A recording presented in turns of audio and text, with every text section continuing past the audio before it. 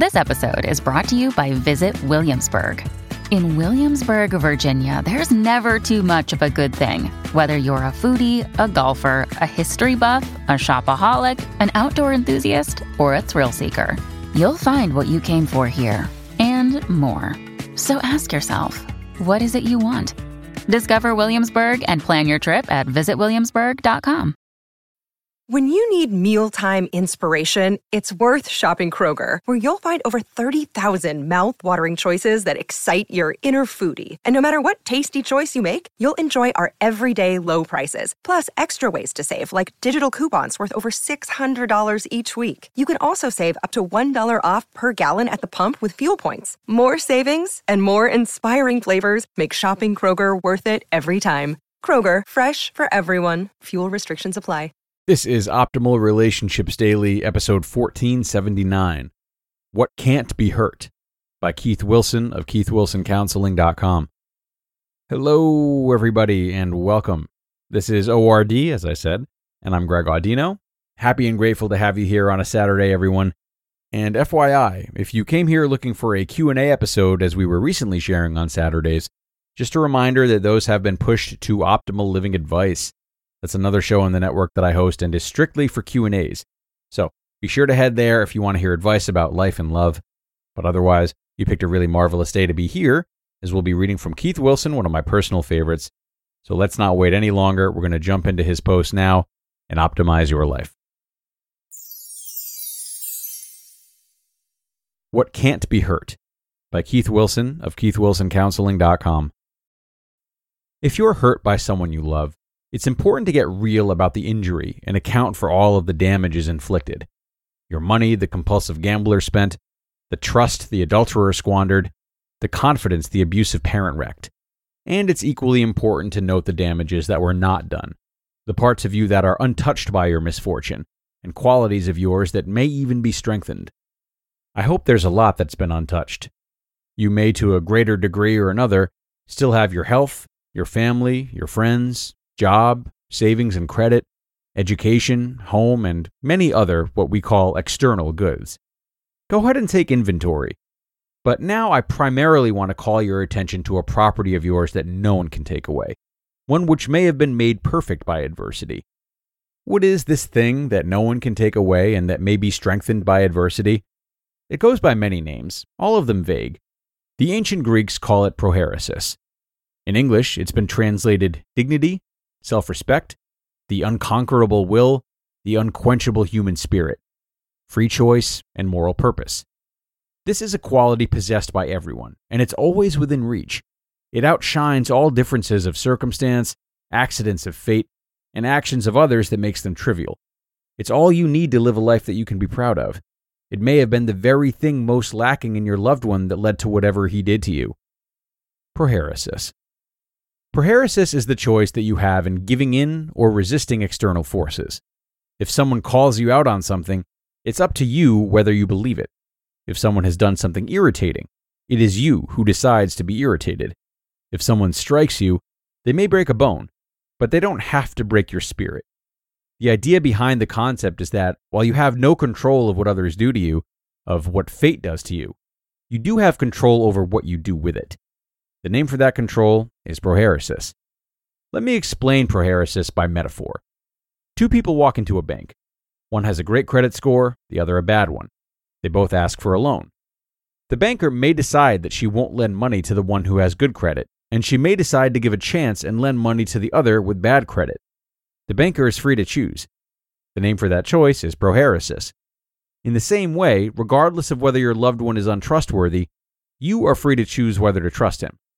Another way to get at the concept of prohairesis is to think of a person who has triumphed over adversity, a survivor rather than a victim. There are plenty of examples. A boy born to poverty who picked himself up by his bootstraps. A Pakistani woman, her face disfigured by acid, speaking out for the education of girls, despite the reprisal. A divorced mother, writing at her kitchen table, collecting rejection slips, creating Harry Potter. A black South African, imprisoned for decades, who gets out and leads his country into justice and reconciliation. A teenaged girl, hiding from the Nazis in her attic, who nonetheless believes in the essential goodness of all. a religious teacher dying a slow death who enjoins God's forgiveness, a tired seamstress who won't give up her seat on the bus. The list goes on, but it's not limited to extraordinary people. It includes a myriad of anonymous individuals who represent the triumph of will over hardship. The roofer who works in the sun, the cook who works in the heat, the postal worker who delivers the mail in the wind and rain, the new dad, abandoned by his father, determined to be there for his children, the mother who gets up in the night even though she's tired. Strength made perfect in weakness. Prohairesis is found more in conditions of weakness and vulnerability than in strength. You see it at physical therapy, where stroke victims learn to walk all over again. You find it in rehab, where addicts are determined to change. I witnessed prohairesis in my office when a depressed or agoraphobic person leaves her home to attend a session. It's there when you are patient with fools, kind to strangers, and whenever you refuse to stoop to the level of someone mistreating you. Prohairesis is really so common it's ordinary, except that it ennobles people to do extraordinary things every day. Maybe prohairesis is a miraculous thing. Maybe it's the higher power the AA people speak of that empowers people to do what they couldn't do before. I could buy that, with the stipulation that if you get it by God's grace, it's given to everyone, good and bad, all the time, like the sunshine, and not doled out on special occasions only to the people who qualify. How to exercise prohairesis. You exercise prohairesis by taking responsibility, not of everything, but only of the things you are responsible for, yourself and what you do. You deplete it by engaging in self-pity and feeling sorry for yourself. Taking inventory of the damage done, as we've been doing, could drain your tank of prohairesis if you stopped there, if you do not acknowledge that you have something to say about how you lived your life. The good thing is, no matter how much prohairesis you've let go, there's always more. You always have an opportunity to take charge. I can tell you what hasn't been taken away. The answer is your dignity, self-respect, unconquerable will, unquenchable human spirit, free choice, and moral purpose. You may have misplaced it or never knew it existed. You may have given it away, but you can always get more prohairesis.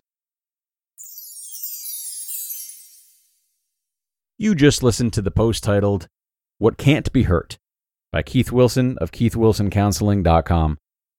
And another fantastic piece of work from Keith Wilson. Thank you to him for that. And I think he ended it so beautifully because, all throughout this article, I was contemplating how mercilessly our ability to bounce back can indeed be beaten down by extraneous forces to the point that it almost doesn't feel like a choice or an option we have to summon prohairesis.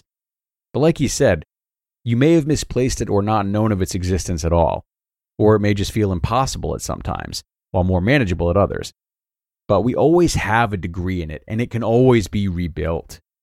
We do possess the power to rewire our brains in such a way that prohairesis is more readily available. And regardless of the degree of trauma you've endured and the effect that it's had on your spirit, as it were, there are always steps you can take to find your way back, even if it is a long, seemingly unending journey. So I really hope that's motivating to those who need to hear it. I would not say it if it wasn't true. So take that with you, everyone, as we wrap up for the day. Thank you, as always, for being here and making another episode possible. Stay strong and be sure to come on back tomorrow for more. That's where your optimal life awaits.